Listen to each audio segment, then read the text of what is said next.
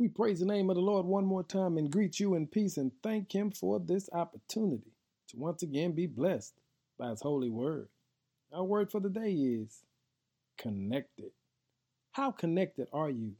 Are you truly connected to the Lord? Are you truly connected to the power source? Well, in Philippians 2 and 13, it says, "For God is working in you, giving you the desire and the power to do what pleases Him."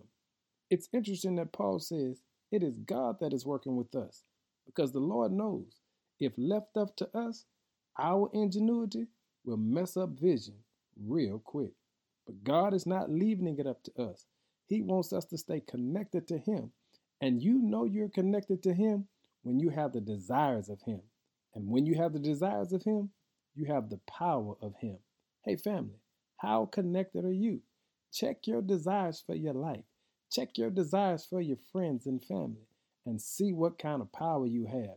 Because the Bible says we're still under construction, for God is working in you, giving you the desires and the power to do what pleases Him. Real connection comes from vision and power. And now that you have the vision and power, all you want to do is please the Lord.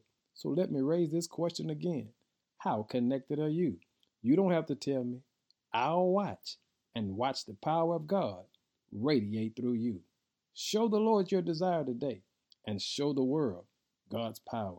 Stay connected, for God is working in you. Give Him some glory, family. In Jesus' name, amen.